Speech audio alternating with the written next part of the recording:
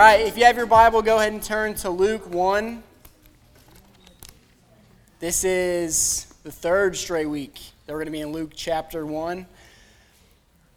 We're going to pick up in verse 46. We'll look a little bit at verses 39 through 45, because we're going to kind of skip those tonight.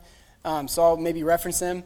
But this is going to be, or next week's going to be the last midweek service of 2020, which feels really weird because it feels like the longest, weirdest year I've ever experienced. I mean, it definitely is like the longest, weirdest year.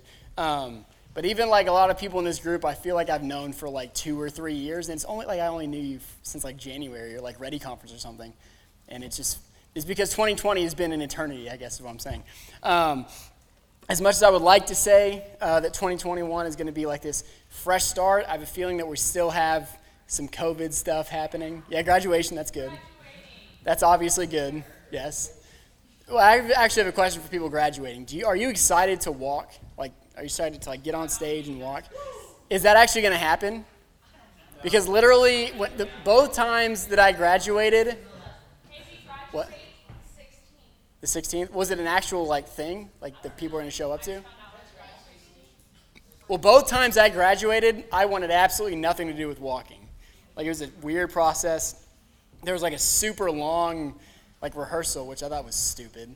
A really long rehearsal, and I had to sit there through all this stuff and wait, and it was pretty annoying. But that is a good thing. But like I said, 2021 is, at least for the beginning, is probably going to look a lot similar to 2020 because we're still have this whole COVID stuff going on. But at the same time, I am excited to like actually like restart to an extent. We have a lot of awesome stuff planned for 2020. 2021. I'll talk about that more when we get to, or next week. I'll talk about it extensively in 2021.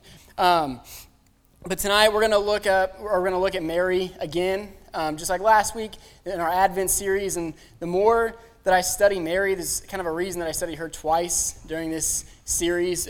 Half of our Advent messages are about Mary, and the more that I study her, the more that I'm convinced that she is just like an absolute like beast.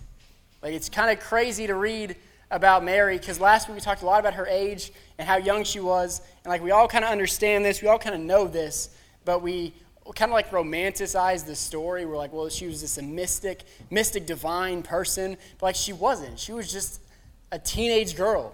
And it's crazy, like especially as we read tonight, what we're going to read tonight, like in my wildest dreams, I couldn't write something as incredible as Mary is about to write. It's filled with Old Testament scriptures, filled with all sorts of awesome stuff. And I just can't like get over how amazing she is. Right? We don't talk about her necessarily a ton. She doesn't have a huge, outside of this story, she doesn't have a huge role. Actually, real quick, Dylan, did you turn that fader down? Am I still echoing or no? Am I echoing? No? Okay. I can't tell. It's like weird because I'm like behind the speaker. Sorry. So we record the sermons and I put them on the app, and then I listened to it and I realized that the fader, we have like effects on it for vocals whenever we sing. So like I was echoing like throughout all these sermons. Like, that's not good. Okay, anyway, sorry.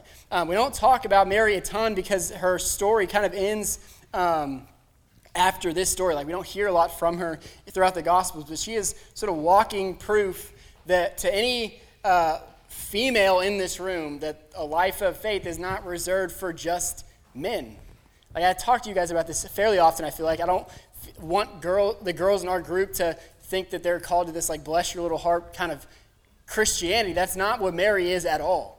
And understand that whenever Mary is like engaging in this, and she writes this epic song that's just filled with this, an amazing understanding of the gospel, she writes this as a young girl in an incredibly difficult circumstance, an incredibly difficult culture. So the idea that there's this kind of tendency for us to diminish that, to say, well, like whenever we, like when we're giving away like theology books or talking about like growing in our faith and learning, becoming awesome, like strong Christians, we're like, well, let's just, men are going to become pastors, they're going to do all this stuff. Let's just leave it to them. That's just not the case. Like, Mary shows us that's not the case. I remember when I saw Captain Marvel, everyone sort of like threw a fit. Everyone kind of threw a fit about, I remember like so many people that I knew just hated it. I hated it so much. Now, part of it, I think, is because the idea that there's a fiction, keep in mind she's not real, okay? Captain Marvel's fake. But that there's this fictional woman out there that could like just beat up every dude. Like, I think it just like it messed with guys maybe a little bit. I think that's why there was so much like hatred towards it. But when I saw that, and I remember there was this like really weird like outburst against it. And I think it was partially, like I said, we have this tendency to sort of diminish the role of women in the church because culture so wrongly portrays how women should be, right? And in almost like an overcorrection to that, we sort of say like, well, just don't worry about learning and growing as a Christian. Like, that's for us. Like, I feel like that's sometimes the mentality. Captain Marvel is a pretty good example of how culture sees strong women, just like Iron Man's kind of an example of how culture sees strong men. Very self-possessed, strong-willed, charismatic, and arrogant. That's how we see strong men and women. But what I love about Mary is that she's this absolute, like I said, an absolute beast, but that has an incredibly soft heart and is incredibly humble. The humility that we're going to see in Mary in the midst of just absolute crazy life circumstance, which is more difficult than I think any of us could ever really imagine. She's able to keep the main thing the main thing. She's able to see in this text, she says, my soul magnifies the Lord, my spirit rejoices in God, my Savior. They're going to talk a lot about the circumstances Mary goes through, but the fact that she's able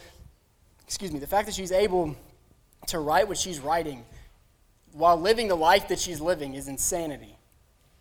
She writes this song, it's called The Magnificat. It's in verses 46 through 55. It's an epic, epic scripture.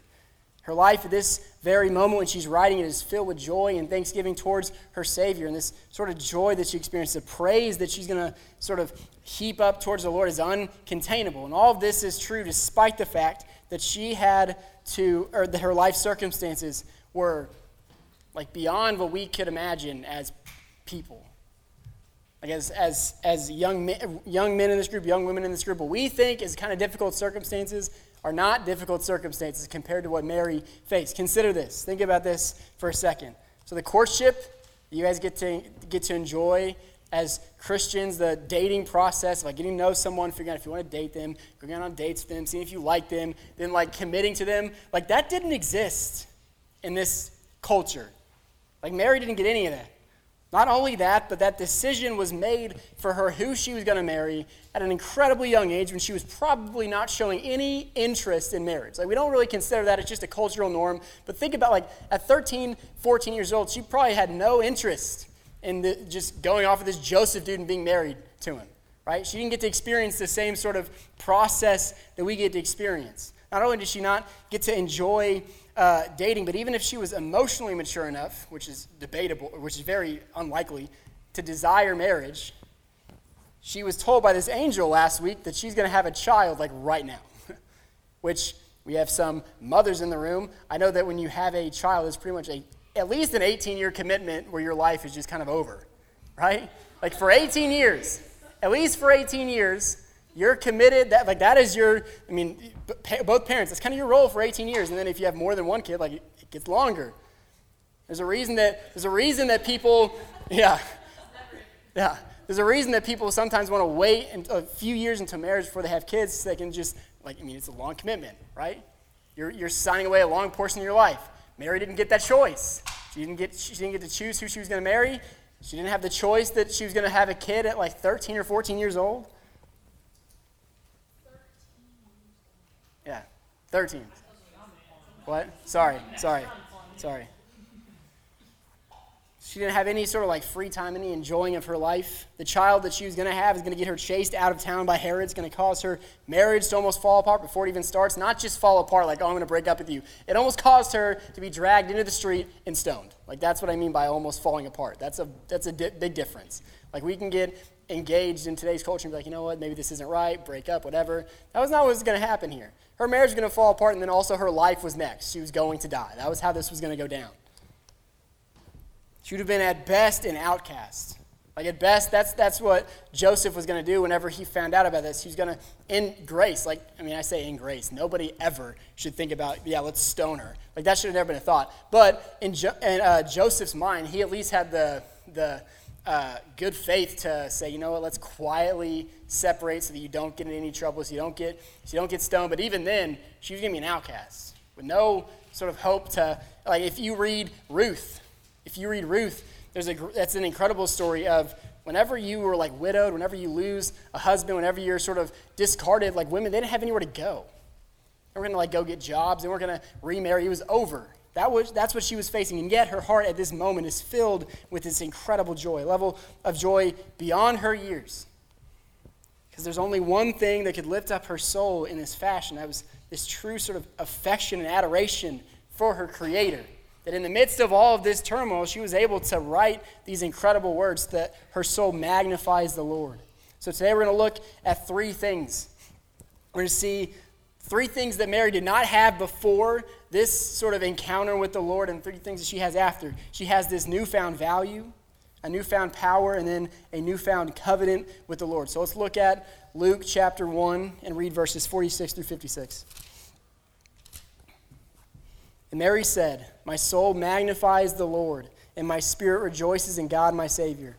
For he has looked on the humble estate of his servant. For behold, from now on all generations will call me blessed. For he who is mighty has done great things for me, and holy is his name. And his mercy is for those who fear him from generation to generation. He has shown strength with his arm. He has scattered the proud in their thoughts of their hearts. He has brought down the mighty from their thrones and exalted those of humble estate. He has filled the hungry with good things, and the rich he has sent away empty. He has helped his servant Israel in remembrance of his mercy, as he spoke to our fathers, to Abraham, and to his offspring forever." Mary remained with her about 3 months. That was, speaking of Elizabeth, remained with her for 3 months and then returned to her home. Let's pray. Heavenly Father, we're grateful to gather again as we start to wrap up 2020. Pray that during this time that we would be focused on what's in front of us, that we would look at this topic of joy, look at Mary's joy, the praise that she was able to find in these moments. And I pray that we would that we would hear these words, read these words, and use her as an example of how to find joy in our own lives. That we would find joy ultimately in your salvation. I pray that you bless our time together. In Jesus' name, amen. All right, so the first thing that we see in verses 46 through 49 is this sort of newfound value that Mary has that she did not have before. The first thing that we see in this text is this abundant praise for Mary, this joy for Mary. Why is she filled with joy? Well, it's the most basic reason that any Christian be filled with joy. It says, "My soul magnifies the Lord, my spirit rejoices in God my Savior, for he has looked on the humble estate of his servant." That is the most basic praise of any Christian. Because as a Christian, whenever we contemplate our salvation, it ultimately comes down to the fact that the Lord, our Savior, looked upon our humble estate, our lowly position, showed mercy to us. And not just showed mercy to us, but whenever she says that he has looked upon me, that's a personalized sort of phrase. Like he has specifically looked upon me. She's saying, I don't know why the Lord would look at me, but he looked upon me and had mercy on me. Now, a few years ago, actually it was almost like a decade ago now that I think about it, went to a Royals game. It's common. I've been to a ton of Royals games in my life, but we'd always sit in the upper deck because we didn't have a lot of money. So we'd sit in the upper deck. We were just kind of chilling before the game because we'd always get there super early. And these ushers came to us and they asked us if we wanted to get our seats upgraded. And I was like, well, that's kind of cool. Well, apparently, like the owner didn't go to every game because he's a rich dude, has other things to do, I guess. But he would send out ushers to look for families of 4 and upgrade their seats, like if they were sitting in the upper deck. So we got to sit behind home plate. There's like a buffet. It was epic. It was like one of the best nights ever. I saw one of my favorite players hit 2 home runs, and he like never hit home runs. It was awesome. But the thing I remember the most about that night is there's a player named Salvador Perez. He still plays for the Royals. He's like this sort of fan favorite. Like every Royals fan loves Salvador Perez. But he was in the on-deck circle, and I'm sitting there, and I kind of just yell at him, right? I kind of say, "Hey, Sal," whatever, as like a young kid. And he like looks at me, he like nods at me. And in that moment, I was like, okay, we're best friends now. Like that's a transaction that just happened. Like we are now best friends. And he's still with the Royals. That was his rookie year. But I remember like how much I freaked out. To him, it wasn't anything. Like to him, every moment of his life is consumed with people yelling at him, people wanting him to sign autographs. For him, it was just a nod. For me, it was a way bigger deal than that. Just looking at me and nodding. This is the same kind of idea that we see here. That for God, there is no reason, no benefit for him to look upon us, to look at our lowliness, to see us. There was no reason for him to see lowly Mary, but he did. She recognizes she had no business sort of getting his attention and praised him for doing it. This sort of joy comes whenever we realize how lowly we are and how mighty God is. It's an awesome realization whenever we understand that our problem as humans is that we are all lowly. Like even the most arrogant humans, like we understand how like fragile and how lowly we are as people. We know how much life can kind of suck at times and how little control that we have over our lives. Mary knew that. Mary, more than anybody, knew how little control she had over her life. She knew what her life was. It was unchangeable. Her condition was unchangeable. But Mary's joy came from knowing that God loved her anyway. That in a culture that valued her as nothing, that for whatever reason, God sent Gabriel. Like Gabriel's a big deal. God sends Gabriel to speak to her. That will give you a different level of value in your life, a different level of worth in your life. Whenever everything around you tells you you're worth nothing, but then God Almighty comes down and is speaking to you. So I can't stress enough how important it is to have this sort of mentality that Mary has in our lives, that to have our value as people affirmed by nothing else but Jesus, by his looking down upon us. She says in verse 48 that she now all generations will call her blessed, simply because God had looked down upon her. So that mentality, whenever we have that mentality of, well, of course I'm blessed because the Lord decided to forgive me, because the Lord gave me salvation. That's sort of this sort of basic foundational position that we could find joy in constantly. It doesn't require other outside factors to find joy in that. It gives us joy when it doesn't make any sense. It gives us contentment and comfort in the midst of pain and suffering. Verse 48 is the key, like I said. Behold, looking upon her humble estate, she was now blessed. That was all that it took for her to find joy in this moment. The only thing that would provide it for her. So we all think our value will come from something other than God. Like that's just kind of the way it is. We think that, whenever we date the right person, or whenever we sort of get, like if we get great grades or win big games, whatever it is for you, like that, we think that that's the thing that's going to ultimately give us the sort of feeling in our stomach that we need to keep going on. But it's not. We get to that moment and it never actually does that for us. Because we're going to be reminded again and again, even after receiving those things, that we are small.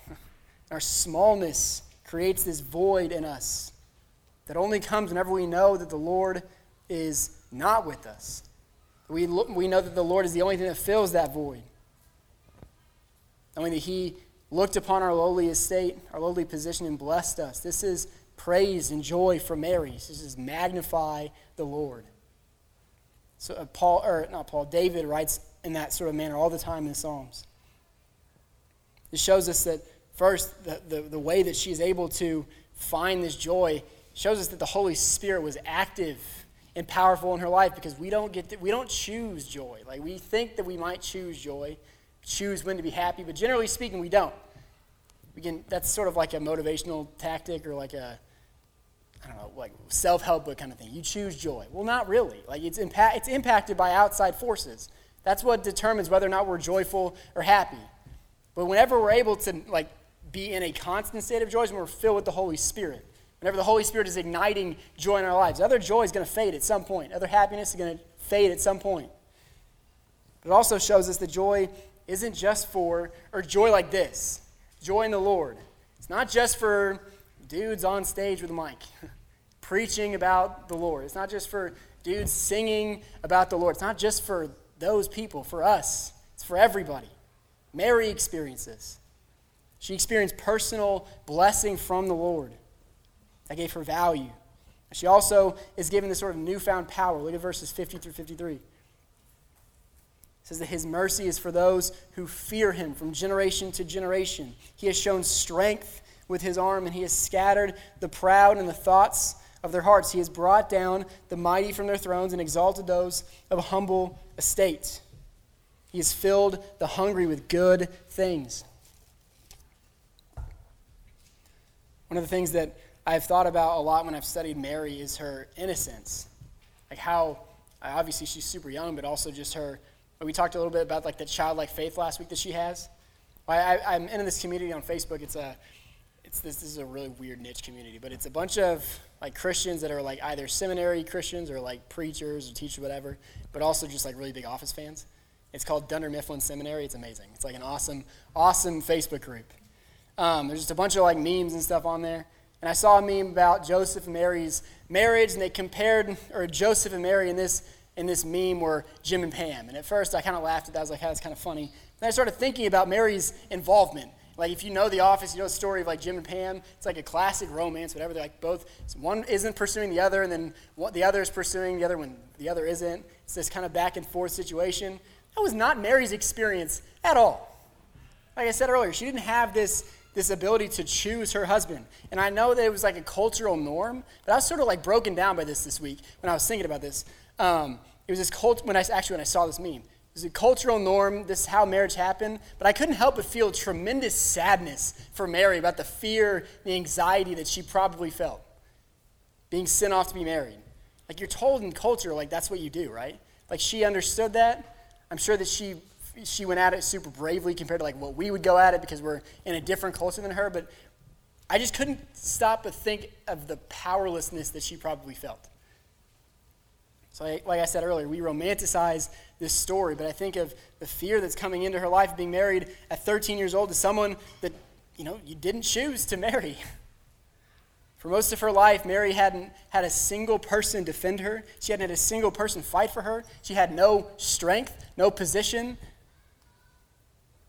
But now she suddenly has this power behind her that she never had. It says, verse 51 says, he has shown strength with his arm. He has scattered the proud in the thoughts of their hearts. Then verse 52, he has brought down the mighty from their thrones and exalted those of a humble estate. What she is talking about there is herself. She is the person in the humble estate. This wasn't America. It wasn't this, like, if you can pull yourself up by your bootstraps, you can work hard, become successful. That was not the context Mary lived in. She was a woman, a teenage woman, or a teenage girl. It was done. She had her life decided for her. And then all of a sudden, God comes in and gives her this power that she did not have before. Gives her this exaltation that she was going to be the mother of Jesus, the Messiah. Imagine living your life, and maybe some of you experience this, but imagine living your life with no defender, no power, no strength over your own life, being the lowest of low.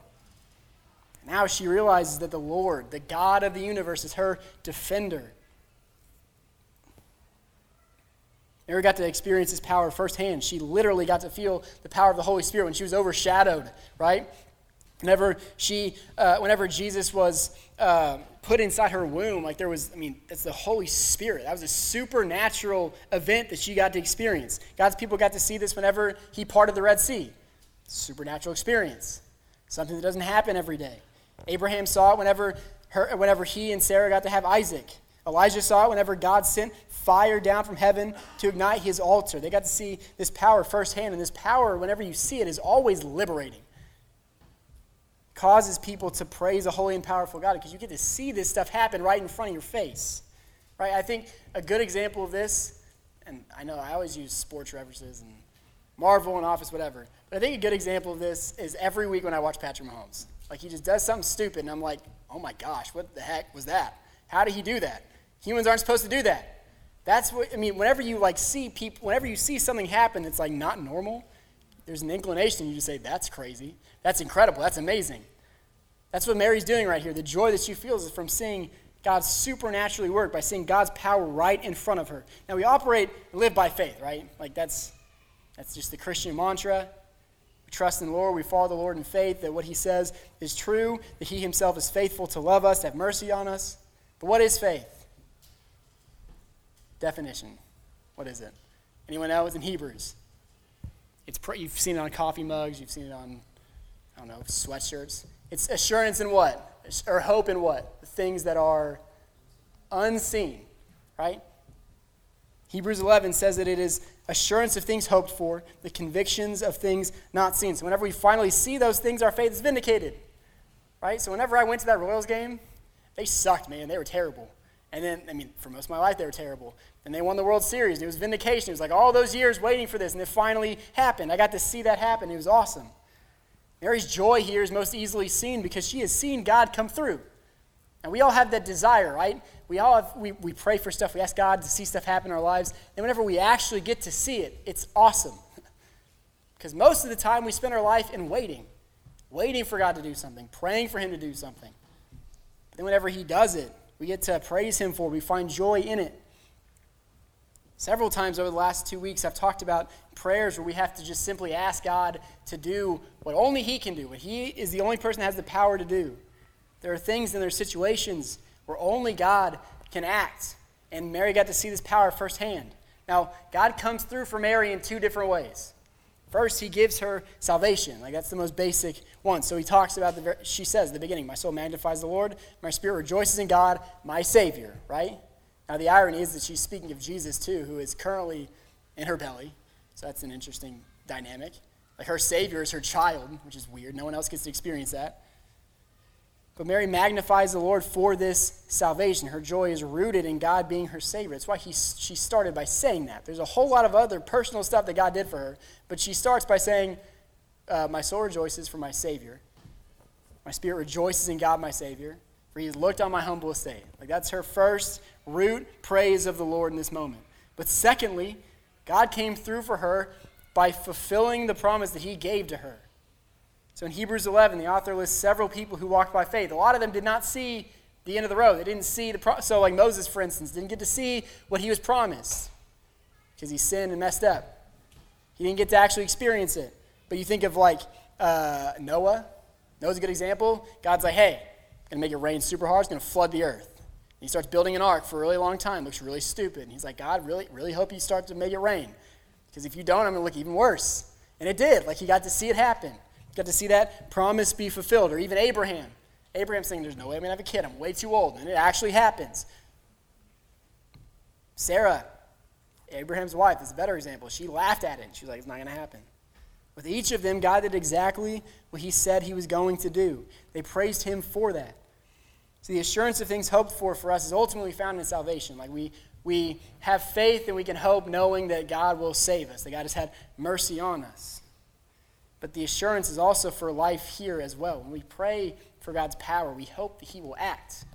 We hope that he will move in our lives. When we pray over situations, we hope that God will act upon those situations. Sometimes he says no or acts differently than we want. But we have to pray with the understanding that we're not just praying to the ceiling, that we're praying to a God who has the power to do the things that we're asking him for. Now again, he might not do them, or he might do them differently than you would like him to do them. But he has the power to move. I love that Mary has this confidence, not because of herself. Like, she didn't have any sort of ability herself. She had no way to move any sort of needles by herself because she was powerless. It was backed by God's power.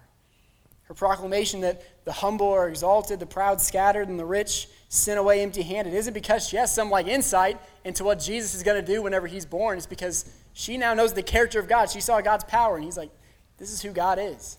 This is what God has shown me. It's what he's done in my life. So we get to praise God, find joy that these little tiny people in this sort of epic cosmic like story. We're such tiny specks, but for whatever reason, God decides to show and give us his power.